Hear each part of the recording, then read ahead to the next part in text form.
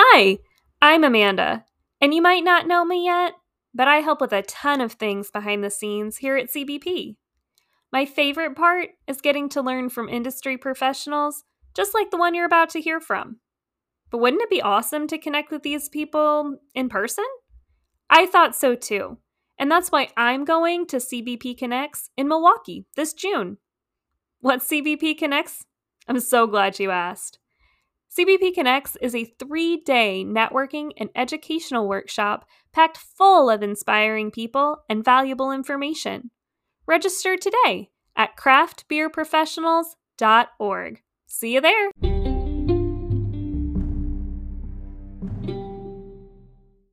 Beers and cans. Who'da thunk it? Today, I'm excited to be joined by Tyler Willie, the founder and CEO of Ironheart Canning. Ironheart's celebrating their 10th anniversary, and we're excited to dive into the evolution of mobile canning over the past decade. But Tyler, first, how's everything going today? You're in beautiful Pennsylvania. How's everything in your world? Yeah, good. Thank you. Appreciate it. Thank you. Great to be here, and really appreciate the chat with you, Andrew. This is great. Now, you had How about mentioned, yourself? oh, yeah, I'm in Virginia and it's sunny today. I'm at a computer screen looking outside at a beautiful day. So I hope to escape in just a little bit. Yeah, great. So tell us a little bit, about Ironheart. Tell us, what does Ironheart do for anyone not familiar? Sure. So, so Ironheart, we are a mobile canning company. I mean, at this point, everybody, I think in the craft beer industry generally knows what mobile canning is. It's a pretty widespread service that's offered, I think, through the entire craft beer industry at this point. But generally, just to recap, I mean, we're an outsourced service provider, exclusively focused on being the canning infrastructure for our customers. We bring all of the canning equipment, all the expertise and the know-how to our customers. All of our equipment is loaded into trucks and driven to our customers' sites. We unload everything, bring our equipment into the brewery or the facility that we're going to package at, set up next to the finishing tanks, drain their tanks, leave all the finished product there, clean our equipment, pack it up, and leave for the day. And that's generally the service that we provide. At the end of the day, Ironheart itself, we're canners. I mean, that's all we do is canning.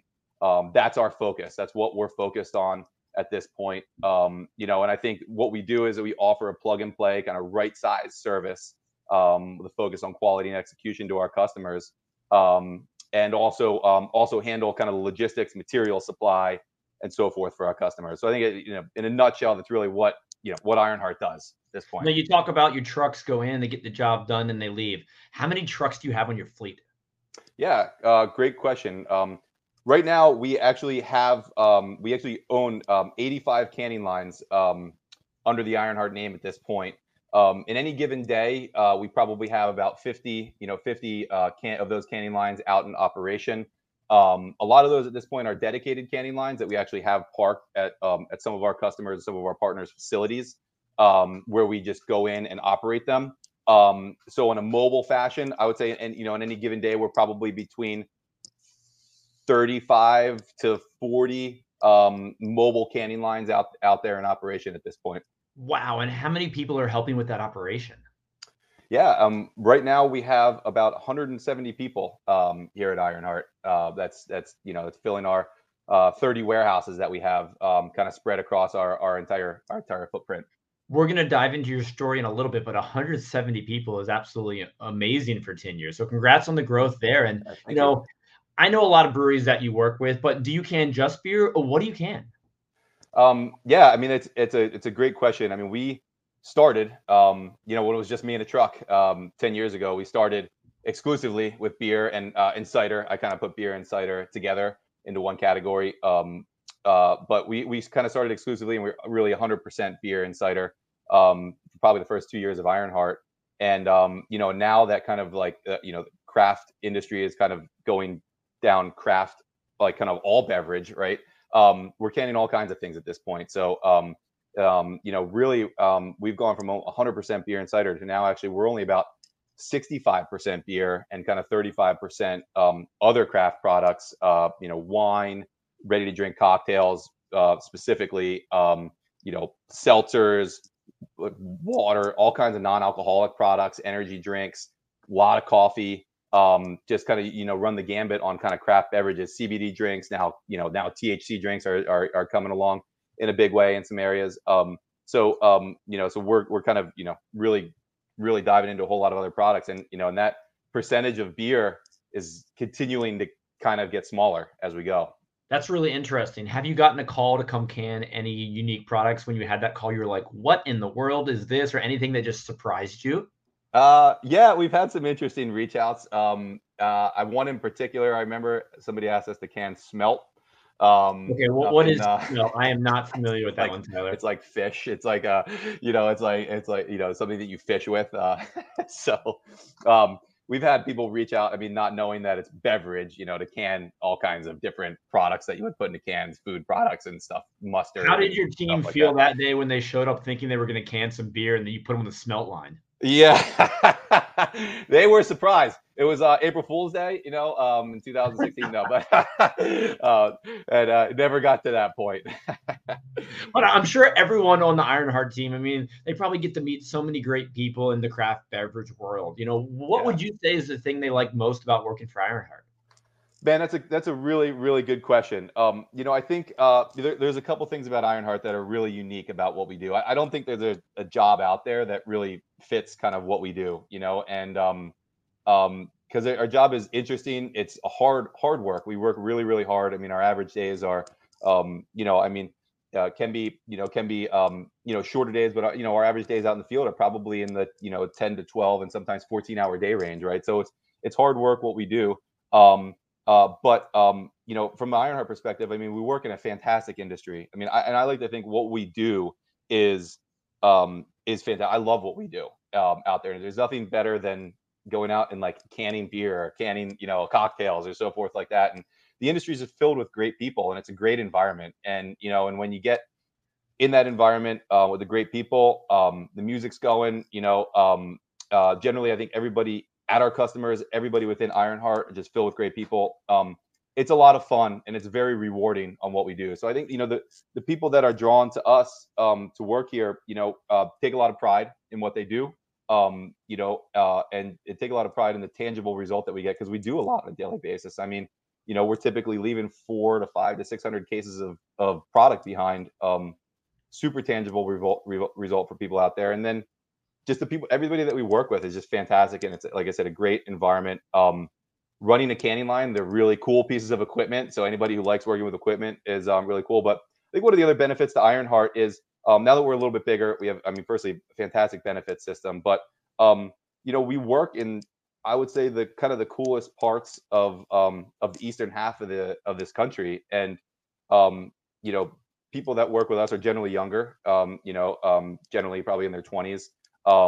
Like to experience those different kind of pockets of craft, and when we work in all those pockets. And one of the coolest benefits to us is that once you work with us, you have access to anywhere that we work, and can go and a crew from our Asheville, North Carolina warehouse can go up and can up in our Burlington, Vermont warehouse, and spend time up there and really experience the other areas and the other people. So I think that's one of the kind of the best perks. For sure. Yeah, that's really neat. Thanks for sharing that. So yeah, and also I think also one thing too is, a big thing is opportunity growth, right? And we started 10 years ago. It was just me 10 years ago, and now we have like 170 people here, and all along that way has been all just opportunity that's been created, from one to where it's at, and everybody here has come along with that, right? And all the people that are kind of the top people at Ironheart now were people that started from the ground and from the beginning and have worked their way up and experience that level of opportunity growth with us, and that's what we're filled with. I mean, all of our people that run Ironheart now are people that have been here and worked their way up and have gained that opportunity, and that's really what we do here is we promote from within, start from the ground, work their way up, just like I did when I started out there. So no, I love a good entrepreneurial journey, and it's fantastic to hear how you've gone from just yourself to 170 people. But I want to rewind a little bit, because I imagine when you were just a kid on the playground, you weren't telling everyone you wanted to run a mobile canning line. Yeah. So if we flash back however long that is, what did you want to be when you grew up, Tyler? I guess when is a great time. I mean, it's gone probably through evolution. Originally, I wanted to be a professional baseball player. That dream got crushed because I'm only 5'10".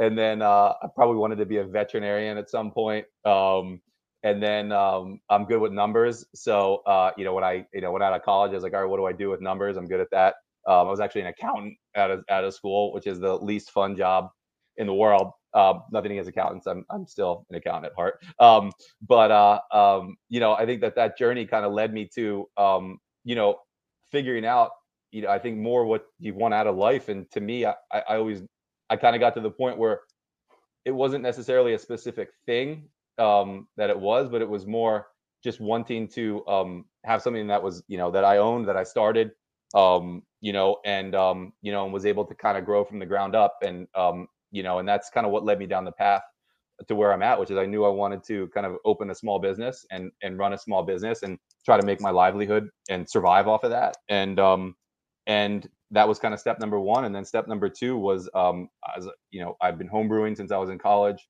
Really loved the industry, at the time in the late 2000s, 2010, and 2011, 12, craft beer industry was really blowing up, and just a tremendous amount of opportunity in the industry in general. And that's kind of what got me into it. And then one thing led to another. I was going to open a brewery, and then saw this. And what was the brewery going to be called, Tyler? Ironheart. Yeah, I figured you were going to say that. Yeah. But yeah, that, I think that's really the path. It wasn't necessarily like a specific thing like Canner, but eventually it got to the point of just wanting to be an entrepreneur and run a small business that we were able to kind of, have a livelihood off of. Well, I hear that you wanted to run a business. I hear you had a strong accounting background. I hear that you were a home brewer, but why a mobile canning company? Like, how did we get from college to there? Yeah. That's a great point. I mean, because as I was kind of, in the finance industry and being an accountant for about 10 years, I knew that I did not want to do that anymore. And I, like I said, I really wanted to figure out a way to own my own business. At the time, I was an avid home brewer, and as any avid home brewer, I think around that time, why not open a brewery? We all had that idea at some point. Exactly. So I was, I spent probably 2 years working on a business plan for a brewery. And then in the determination of packaging, what do you do? Especially at that time, it was a very big decision between cans and bottles, right? Big decision at that time. And so I was kind of looking around for equipment and so forth like that. And I came across the early days that mobile canning had like just started. This was in 2012, and out on the West Coast there was the Can Van, and then mobile canning in Denver. It started, and it kind of put a light bulb in my head, and started looking a little bit more into it, and really came to the realization that there's so many good people getting into craft beer. There's so many people that know so much more than I do about brewing and making good beer that it would probably be a better decision to work with all of them instead of competing with them, in that space. And that's kind of how I, got down the mobile canning path. So you were a home brewer, you launched Ironheart. At that point, I imagine, you weren't part of what we call the craft beer industry at that point. You were someone who had an idea, who wanted to provide value. How did you get people to trust the brand, and how did you kind of start networking with people in the industry? Yeah, I mean, good question. I wasn't in the industry at all. I mean, so I really went to work on firstly on canning, right? Because at that point, cans were not the package of choice. They were new. There was a little bit of cans going on at the West Coast. There was like 0 cans in craft beer out on the East Coast. We're talking like 2012 timeframe. And so nobody really had any idea about cans themselves, about the economics behind it, about packaging. Craft beer was, at that point, Smelt just came in cans. What else were we buying in cans anyways? Yeah, exactly. So I went to work on kind of the business case for it, and then also the case for cans for the future, right? So I had to sell both of those to people, and then confidence. For sure. Confidence in letting me handle people's product. I had no idea what I was doing. I'd never run a canning line. So I worked really, really hard at, trying to be as professional as I could, learning as much as I could about the canning process, getting as much expertise as I could, so I could really go out there and talk and tell people and give them the confidence that that I could handle their product. And fortunately, we had a really good network of early adopters who I went out and I really just, at the time I was living in Connecticut, so I was really kind of focused more locally around there in the New York City market, kind of up through the Boston market at that time. Just went to a ton of networking events, as many beer festivals as I could, as many just events as I could, to just talk to people and tell them about the business that I was going down the path of. And so I lined up a bunch of people even before I started. So when I got my equipment, got trained on it, learned how to run it, by the time I was ready to kind of start canning, I had a bunch of people lined up right away out there. Very cool. Is there anyone who inspired you or mentored you during those early days that you're really thankful for? Yeah, for sure. The two people in particular. I mean, so the mobile canning, there's a mobile canning company in Denver, who I basically went out and learned from them, and they helped me get my first canning line together. I actually went out and they allowed me to run, because we buy Wild Goose machines who are made in Denver greater area out there. So I actually got my equipment there, and they allowed me to run my equipment and learn on their customers out in the Denver market, which was fantastic. So I learned from them. And then there was Craft Canning also in Portland, Oregon. It was run by a guy by the name of Owen Lingley, who I've been talking to, a great advisor of mine. He was started about, a little bit less than a year before me. So he'd already kind of got things going. And, we've been great friends and colleagues, and for the future, and kind of being able to really help each other. So. No, that's awesome to have that collaborative spirit in craft beer. I mean, people doing the same thing as you wanted to help you out. Yeah, exactly. I would say that's, it's kind of inherent in the industry at that time, right? Across the board, it's still there, but I think a little less so because it's a little bit more competitive now. So looking at those early years, every startup has some fun stories to share. Are there any crazy stories you remember from, it was only a decade ago, those early years? Is there anything that you look back on and like, oh my gosh? I've tried to black out that point out of my memory. No, I mean, there's a lot of them. I mean, I spent 2 years, those first couple years after we started, sleeping in my truck on the side of the road 7 days a week, 20 hours a day, driving all around New England, crazy person. I think the probably the craziest story, one that I think actually was a changing moment in Ironheart was we had worked with Other Half in Brooklyn, from when they first got started. I was coming from a job from Vermont, did a packaging job up in Vermont. I can't remember who it was. It was probably Citizen Cider, I think. And then driving down a job in Burlington, Vermont, on, let's say, a Monday, and then I was at Other Half on Tuesday in Brooklyn, right? And it was always like a 70-barrel run up at Citizen Cider. And so and then on Other Half, we had to we stored all their cans for them. They were all printed cans, and they also did big runs, and we were probably doing 50 barrels, there, 500 cases. And so I had a big truck back in those days, where I could carry 50, 60 barrels of cans and supplies and all the canning equipment with me. But I needed to stop back and load all those up between the jobs. So, ended up getting to my warehouse in Connecticut at probably 2:00 in the morning, loading everything up, by myself in the truck at 2:00 in the morning, and then got ready and was about to take off so I could go get a half hour of sleep. And as I'm pulling out the driveway, I realized, I have All Green Everything cans in the truck, and they were running to run hop showers or something different. So I had to go back and unload everything and then reload the right cans, and then I just ended up just so that was a moment where I was like, okay, I need to figure something else out here, because this is I'm gonna die. Did you get there on time? Yeah, of course. Yeah, knocked it out. Very cool. Now, we all know, what Ironheart does in your name, but I'd love to learn a little bit more and shift the conversation to what Ironheart's about. Talk to me a little bit about your mission and the core principles of Ironheart. Yeah, absolutely, absolutely. I mean, I think one of the big things for us is while just as a general company, let's say, as opposed to like our kind of our mission and what we do. I mean, as a general company, we may seem like we're a big company, right?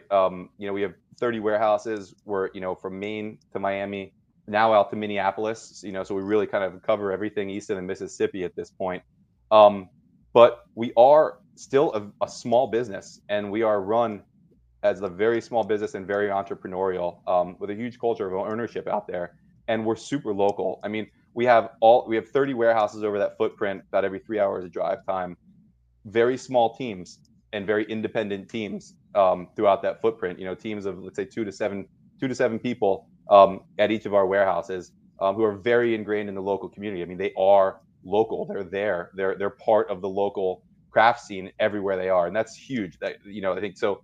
Kind of the entrepreneurialism, the ownership that we drive, and then the the local aspect of being local and ingrained with our customers is a big piece of it. And I think that that's a driving factor in kind of how we operate and how we run our business.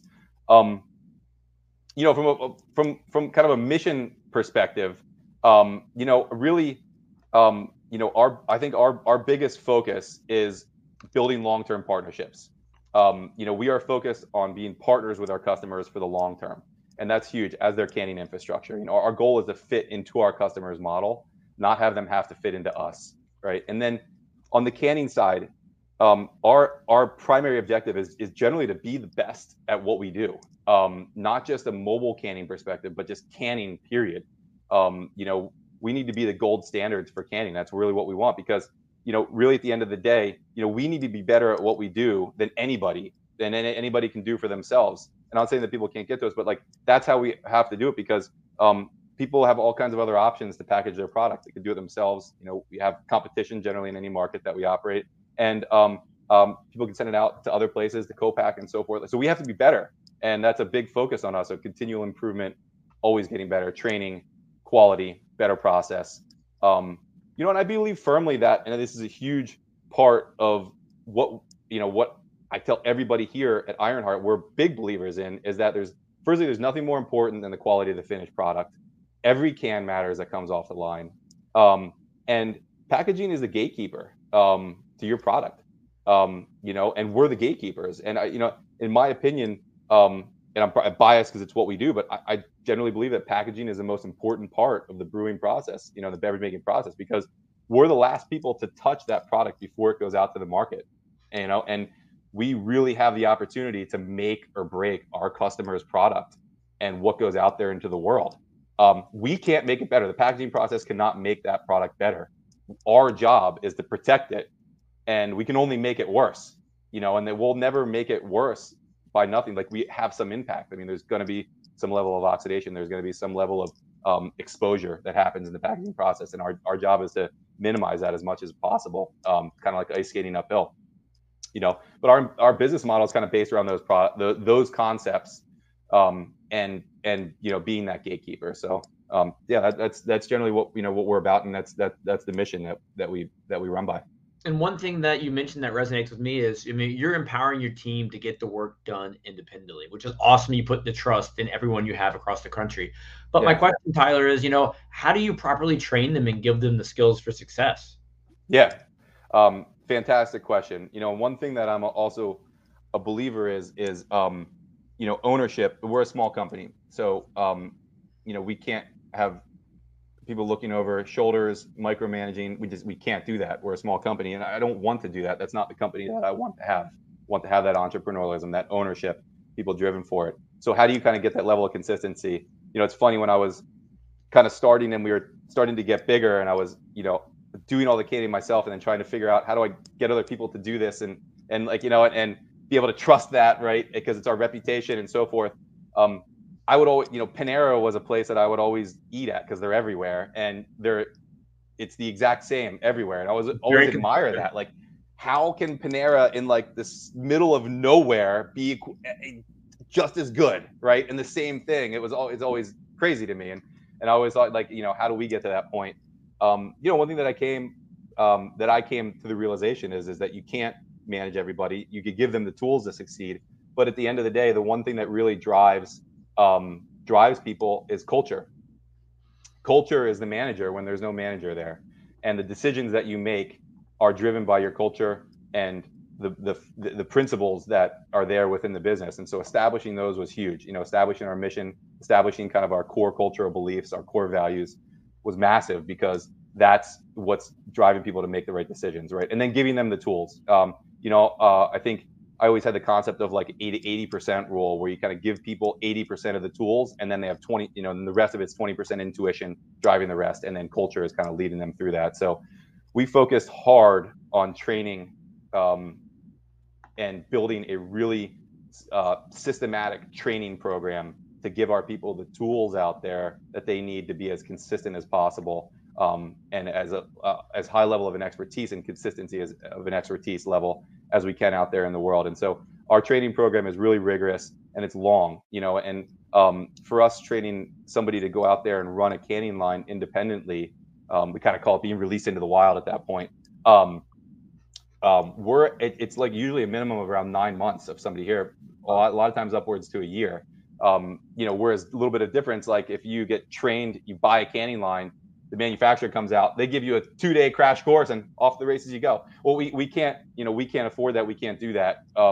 And so we're literally, before an operator kind of, firstly, they start at the ground level. Everybody comes in at the ground level and works their way up kind of through the training process. But our kind of our business is actually based around working up. People actually, we don't hire people just for the entry level. We actually hire people for the advanced levels, and they just work their way up. So our whole system is based around promotion, gains, experience, knowledge, and so forth. And our goal is everybody to be able to run a canning line, not just have kind of somebody at entry level stay there. So that's really what we really focused on hard, was kind of that building, firstly, that training foundation, and then scaling that. And that's I think that the keys to how we were able to kind of be consistent everywhere, and everywhere isn't ultimately entirely consistent. Right? That's a really hard thing to manage, but we're at a point now where we're better than we've been, and in a really good spot at this point. So I have 2 follow-up questions for you to touch on what you just said, Tyler. Yeah. So the first is, I love how organized and lengthy your training program is. That's extremely important. At what point in the Ironheart journey did you implement that? It was after I there were like 2 phases in Ironheart. And the first phase was just kind of me, complete owner operator out there in the business. When I started, it was just me in a truck out there, and I drug my wife and my sister in. So it was me, my wife, and my sister then. And then over the course of the next 2 years, it was kind of growing. We went from that, and then we got the 3 canning lines into the 5 canning lines, all in New England specifically. I was still out there running a canning line every single day, and we were just kind of like fighting a war, and really just kind of out there battling every day. And there was nothing systematic about it at that point, other than just kind of getting it done. And at that point, also realizing, all right, how do I turn this into a sustainable business? Because what I'm doing is not sustainable, and I can't ask anybody else to do what I'm doing right now. So trying to figure out how to ask other people to do what I was doing, and kind of turn Ironheart into a sustainable business. I mean, there was a time 2 years in where I just asked myself, do we need to just close our doors? Because I don't understand how we can turn this business into a long-term business. It's just not possible. And at that point, I actually sold the majority of Ironheart, made the decision to do it because I needed help, and I needed institutional help, and people to come in and help advise me on how to do that. And actually sold the majority of Ironheart to just 2 private investors who have a lot of experience running businesses and scaling businesses. And I actually took a year off at that time to kind of regroup and recover, and then came back a year later, and that was kind of I would say Ironheart phase 2, and that's where it was, all right, how do we turn this into a sustainable business model from that point going forward? And that's when we really focused on process training, making things, getting down to a 4-day work week, all kinds of things that were really focused on making it a sustainable long-term business, and turn it into a real good business that people really wanted to come to and be a part of. So Ironheart, 4-day work week all around? We try to. I mean, that's kind of the goal, because, like I said, if we're running, if we're running canning jobs, our canning jobs are, anyway, 8 to 10 to 12. Sometimes the longer ones are 14 hours. We try to avoid those as much as possible. But stuff happens on site. Beer's overcarbed. You got breakdowns. We got to get it done, right? Stuff happens. So we intentionally only schedule 4 days. Our max schedule for a week for one canning line is only 4 canning jobs. In the heat of, let's say, busy season, there's sometimes that we break that, but for the most part, we are only scheduling at 80% of that would be 80% of capacity, and that way that's only 4 working days of the week, and then that last day is for flex, and if, we typically will do a maintenance day and so forth like that on it. But awesome, very cool. So my second question on what you mentioned earlier was, you went into Paneras all across the country, and I too like Panera. They're one of my more admired chain restaurants, I would say. So, looking at businesses outside of craft beer, are there any others that you've learned from? Yeah, that's a good question. Or any favorites you want to mention? Two. I think, really there are two. Panera's one. I mean, I think that just the overall kind of just consistency of quality everywhere is always amazing to me, how that's achieved. And then the other one, honestly, was Southwest Airlines, because in kind of like, say, phase 2 of Ironheart, after it was just kind of the brute force kill myself model. It was, all right, how do we scale this? There's a lot of opportunity in this, and how do we kind of really scale this and get this level of consistency? And I think Southwest was we don't really have, we do have a hub where we have a lot of our kind of core staff, our core engineering team, our core logistics team, that's up in Manchester, New Hampshire, where we have an office and a bigger warehouse. But we're generally like the Southwest Airlines of mobile canning. I mean, we are small. There's not a hub and spoke model. It's just all, satellite to satellite model, and very close together. And, and I think that was really one of the other things that was key to getting to us to a sustainable business model, was having that really small, being very, very local, getting drive times down, to make it really sustainable. In the early days, I was, driving 3, 4, 5 hours to jobs, not sustainable, right? So we really focused on kind of getting our warehouse model, small teams, like really a max kind of we target 3 hours of drive time between warehouses. So any teams are really very local for the most part, hour and a half drives maximum to where they're going. So that was huge. And big inspiration. 2 great inspirations there. And I just finished reading the book, 8 Paradoxes of Great Leadership it was Tim Elmore. And one thing that he mentioned was, looking at all the companies you could have invested in, I think he said 70s, 80s. I don't remember the exact year, but he said, you would think like the Microsofts, the Apple would give you the most return on your money. But the company that if you invested in whatever year he quoted was actually Southwest Airlines, was going to give you the greatest return. Yeah, they've had a little rough go recently, but yeah, I think for like the 30 years there, it was pretty good. Through a lot of turmoil in the industry too. So let's talk a little bit more about leadership. I think it's a good transition now. I mean, you've been doing this for a decade now. What has changed in your leadership style, and what have you learned about yourself that's made you a better leader? Man, that's deep, and it's a really good question. A lot, honestly, tremendous amount. I mean, transformation. I honestly, I would say in the early parts of the company, I had no idea what it was to be a leader. I mean, I knew that, I needed to set an example, and and in the early parts of Ironheart, it was really just me and just kind of going out there and brute forcing it out there and killing myself for it. So I didn't, and then transform into kind of the next phase, which was growth, and having to be a leader to to organize a culture and drive a culture and drive a business that people want to come to, right, and be a part of, to grow their careers off of. Massive transformation. And and I think that that's where I really came to the realization that I can't just go and do everything myself. Can't lead from the front like Custer, right? Because what happened to Custer, right? He led from the front, it worked for a while, and then it ended, right, in a really bad way. So I had to really come to that realization that that's not it. And you know, I think empowering people, supporting, giving the right direction, but then also giving the encouragement to go out on their own, and follow the path, but do it in their own way was massive. You know, and setting that culture was huge. So, you know, I think that those were, you know, some of the big things that that I learned along the way. And then also being not being so you know, so bent on everything being perfect 100% of the time, because mistakes are going to happen, you know, and we're not everybody's, and none of us are going to make the right decisions at all times ever. And you know, and so as long as we're making more decisions good than bad, we're in a good spot and moving forward, you know. So yeah, I think it's big transformation for sure. No, very cool. And thank you for sharing all that. Now, you've been doing this 10 years, and looking back over the past decade, what are just your observations and insights on the general state of the industry that you've, observed that's fascinated you?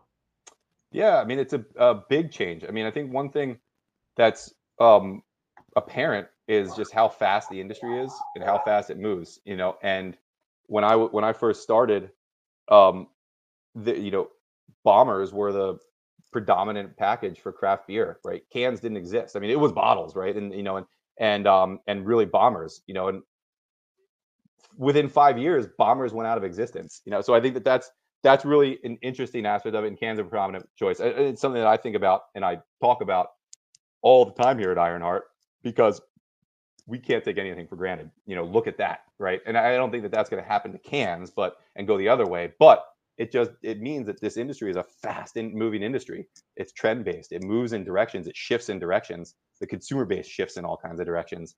So I think that that's a big part of it.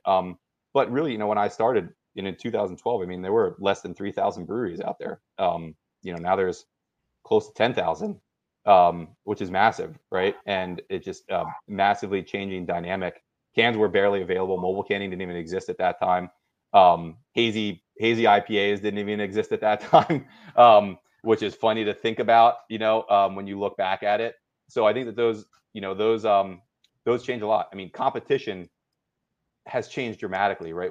Back in those days, it was wildly collegiate. Now that not that it isn't anymore, but it's a different level of collegiate. Before there was just an open bucket of demand. Demand heavily outweighed supply, and you could just, the more the merrier, right? You could make as much beer as you could sell, as much beer as you made, right? Craft beer was the golden goose, and anybody could just open and sell. I mean, it was kind of like the Wild West, 200 years ago, when you could just go out there and grab 10,000 acres of land if you wanted and claim it, right? I mean, it was kind of the same thing, you know, but that's changed, right? And you know, now that there are 10,000 breweries, and I think demand has waned a little bit. There's you know, people are now fighting over much smaller pieces of the pie, where people didn't have to fight at all before. So you know, I think those are some big changes in the industry for sure. Now, looking at the industry now, how has quality control changed over the past decade? Yeah, a tremendous amount, and I think driven by that fact. You know, when I started, we were always uber focused on quality and being the quality leaders.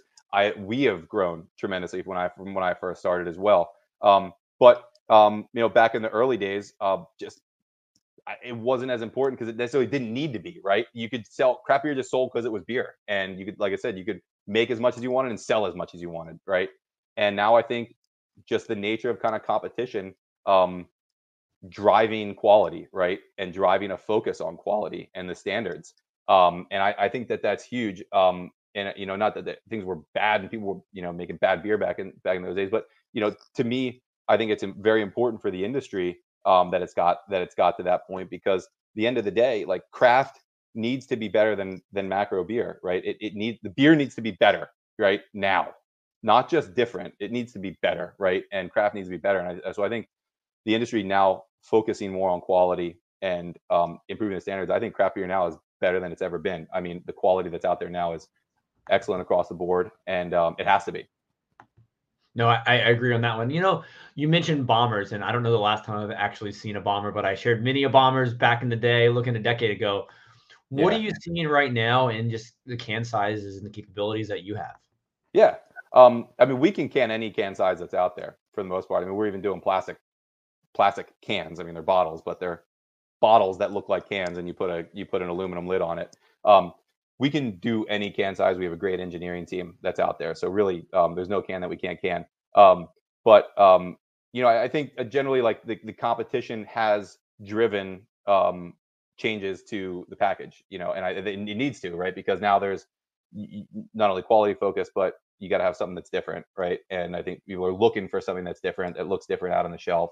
So, branching out of just standard 12 and 16 ounce cans to, the sleek cans, 19.2 ounce cans, driving things that are different, out there on the shelf. What's your favorite can size out there right now? Let's say for beer, because it probably differs between products. Yeah. I a pint. I'm good at a pint. 12 ounces is too little. 19 ounces is too much. I think 16 ounces is perfect. How about you? A pint is a good standard. I love a good pint. Yeah, exactly. So a lot's changed from 2013 to 2023. So look specifically at the supply chain. How has that changed and impacted your business over the past decade? Yeah. Massively. When I first started Ironheart, craft in cans was minimal. There was and the manufacturers were specifically Crown. Ball has kind of always done their own thing. They weren't really focused on small volumes. But specifically Crown wanted to get into craft beer. And so when I first started, everything that we were doing was in printed cans, right, for the manufacturer, because Crown would literally sell their minimum order size was a third of a trailer load, which is only like 150 barrels of beer, not a lot. So everybody that we worked with initially bought printed cans. That's all we were canning. Very little shrink sleeves, no labeled cans. It was just blank cans with labels on them. It was all printed cans because you only needed to buy a third of a trailer load. And that's what we did. And in the original days, we warehoused everything at Ironheart, kind of stored all our customers' cans, brought them with us.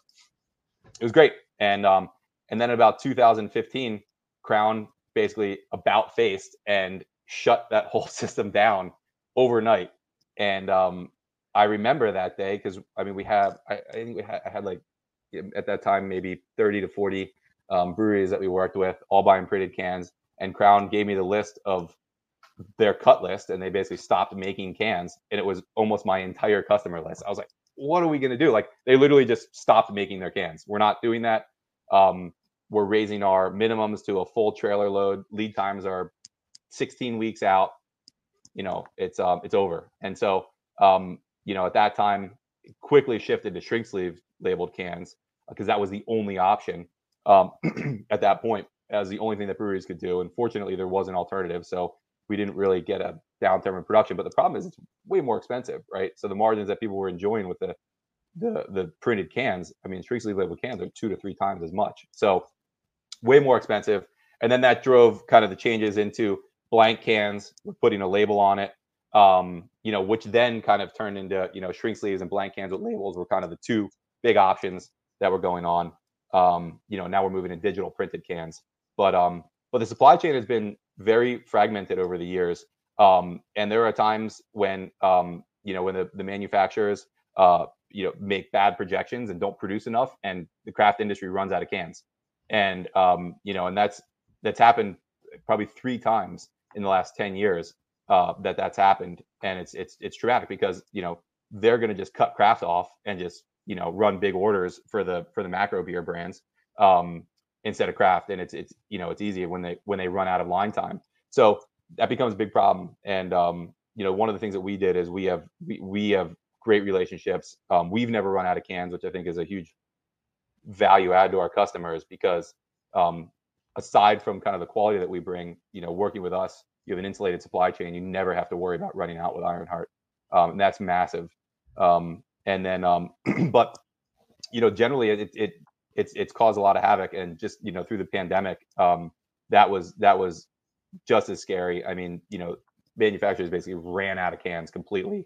Cans were coming in from all over the world to fuel, to feed, the craft beer here. And it was a challenging time for sure. What do you see the long-term impacts of the pandemic on canning and Ironheart, for that matter? Yeah. It's a good question. Originally, when the pandemic first started, everybody was shut down. The only thing that they could do was sell out of package. which initially was insane for us. I mean, that was at the time, every single person in Ironheart, myself included, was out there canning almost every day, because it was the only thing that our customers could sell and any brewery could sell. So any and every single brewery out there, that's all they did. They just had to put beer in package. So we were going all out originally, initially, and then kind of after the after effects have worn out, I think we're in a little bit of a slump period right now, which is the after effect. And so I think generally demand is kind of down at this point, from the pandemic. Right now things are a little bit slower. However, the supply side of the industry is coming back. It's more stable now. Domestic supply is as good as it's ever been now. So that's a positive. But I think that generally one of the things that the pandemic did was, while people kind of survived and were propped up through it by a lot of funding that came through, I think businesses are hurting more than it might seem. Demand is down a little bit right now, and I think people are, with where the economy is in inflation, probably the first time that I think that I've seen in craft beer kind of consumers making the decision to trade down on their purchase, and instead of buying, the more expensive 4-pack, are going and buying the less expensive 12-pack, right?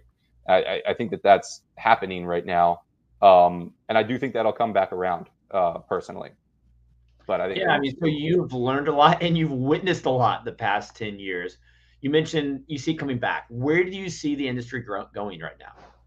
Yeah, for sure. I mean, I do think that that generally, it's not that demand for, let's say, craft beer is stagnant at this point, right? I think personally, that like I said, there are decisions to trade down that are happening right now, that are going to come back, right? And so I think that, personally, my belief is that the demand is going to come back for craft beer and bounce back from from where I would say we're fairly low right now.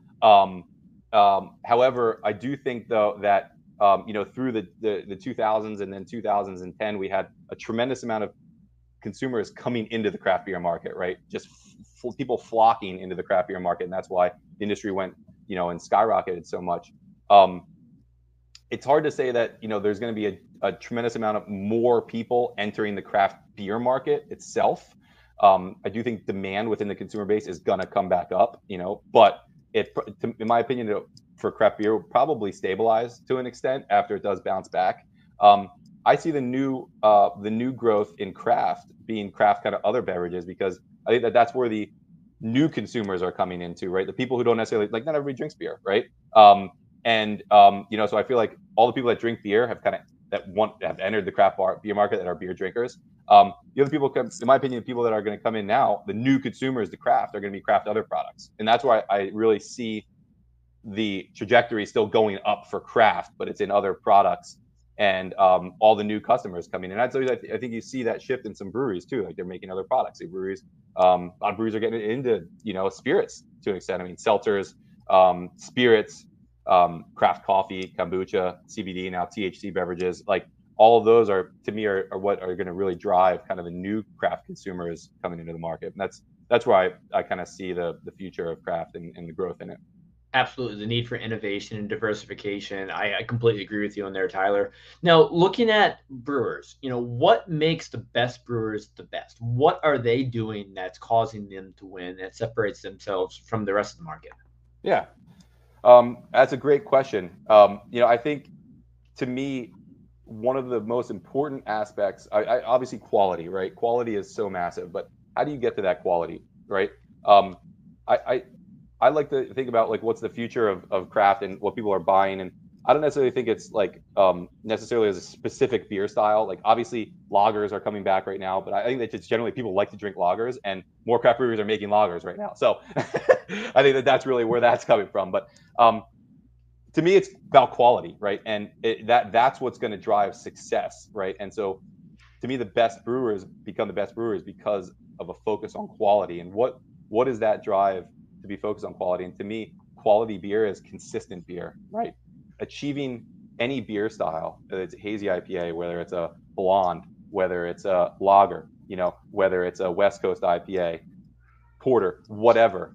To me, the quality is consistency, because it's easy to make a million different beers, just change up recipe, but make the same beer and drive that level of quality with that same beer is the hardest thing in the world. And I think that the best brewers do that, and they do that through consistent process, attention to detail in all aspects of that process, and and really focus on wanting the end product in all levels of the production process, from the materials they source, the raw ingredients they source, through the brewing process, through the cellaring process, through the packaging process, focused on all the details associated with each one, because they all have their value in creating the end product. And that's where I see the best brewers out there, No, on that's point great. with their details. And I'm guilty of it. I talk so much about the importance of experience in craft beer, but unless you're making a quality product, then it's all for naught. For sure. Yeah. Yeah, So yeah, absolutely. definitely importance of quality control there. Now let's look at Ironheart. We talked about the future of the industry, but what's next for Ironheart? Where do you see Ironheart growing over the next decade?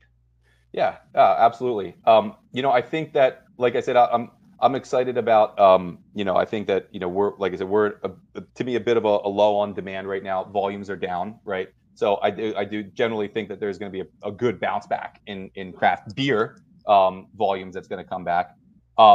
Alternate products is going to be massive, and that's where we're going to see just huge growth in kind of the alternate product verticals, specifically ready to drink cocktails.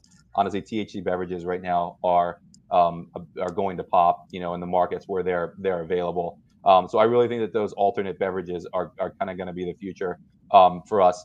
We have a huge co-packing network right now, which is driving a lot of those alternate products. With centrally based co-packers, where people bring, where they're doing all the non-alcoholics, all RTDs, wine is at these ones, at the co-packers, and that's a growing part of our business right now. We have 12 to 15 co-packing relationships, most of them with dedicated canning lines that we have in there, where we're just feeding all kinds of different brands and products into them and packaging. So I see that being a growing part of our business, for sure. And I mean, geographically, we're kind of everything east of the Mississippi at this point. Right now, I can't see us growing geographically. I mean, it would mean kind of jumping over the middle part of the country, which isn't there. But that's where I think it's focusing on all these new product verticals. And also where the industry has gone at this point, and I think especially post-pandemic, has led people to making different business decisions about their goals in business. And originally when I first started, it said that craft beer was a golden goose. You could sell as much as you made. So the focus was just more, bigger, grow, distro.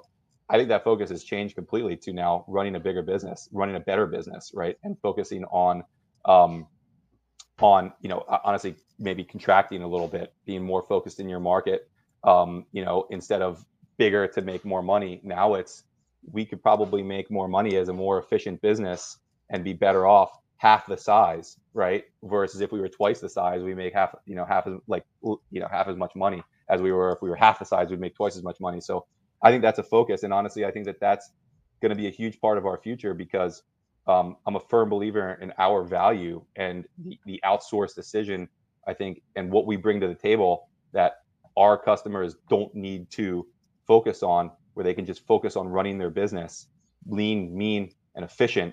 And we're that kind of that plug and play, just right sized, variable cost as they grow, I think is going to be a big piece of it. So we're actually seeing right now a lot of people who had in-house their own canning lines get out of that and come back, and and then outsourcing to us, outsourcing capacity augmentation to us, instead of growing. And I think that's honestly is going to be a big piece of our growth for the future. So now's a great time to put it in there. So if anyone's looking to learn more about Ironheart or simply pick your brain about the future of canning, how can they contact you or the team at Ironheart, Tyler? Yeah, absolutely. I mean, you could send you go to our website. There's a contact page on there, obviously. We have an info@email. Our emails are really easy. Mine is just tyler@ironheartcanning.com. So that's super easy. Roger, who's a partner at Ironheart, and he kind of runs all of sales and and our partnership management at Ironheart. He's Roger at ironheartcanning.com. So we are super easy to get in touch with, and would love to chat. So, Tyler, I've got two final questions for you that I'm pretty curious about. The Yeah. first is, how are you going to celebrate your 10 years of Ironheart? I'm sure myself and all 170 team members are very interested in what they plans are. Man, that is a wonderful question. I have to think about that one, because I'm always we just keep going and, and don't look back. But I think that's a great question because it is important to look back and kind of celebrate things. Probably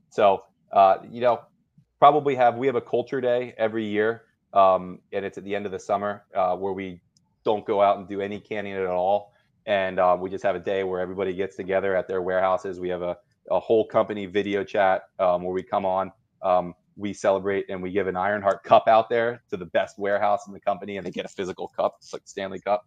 And the whole company votes on who gets the Ironheart Cup, which is cool. And so we'll probably do some along those lines and have that day be an extra special day, I think. No, I love it. I'm sure your employees and your team will really enjoy that. Now, final question for you, Tyler. Will there ever be an Ironheart Brewing Company? I can say no to that. I actually just closed down the business entity that was Ironheart Brewing Company. How long did you hold on to it for? Until it expired. So it is.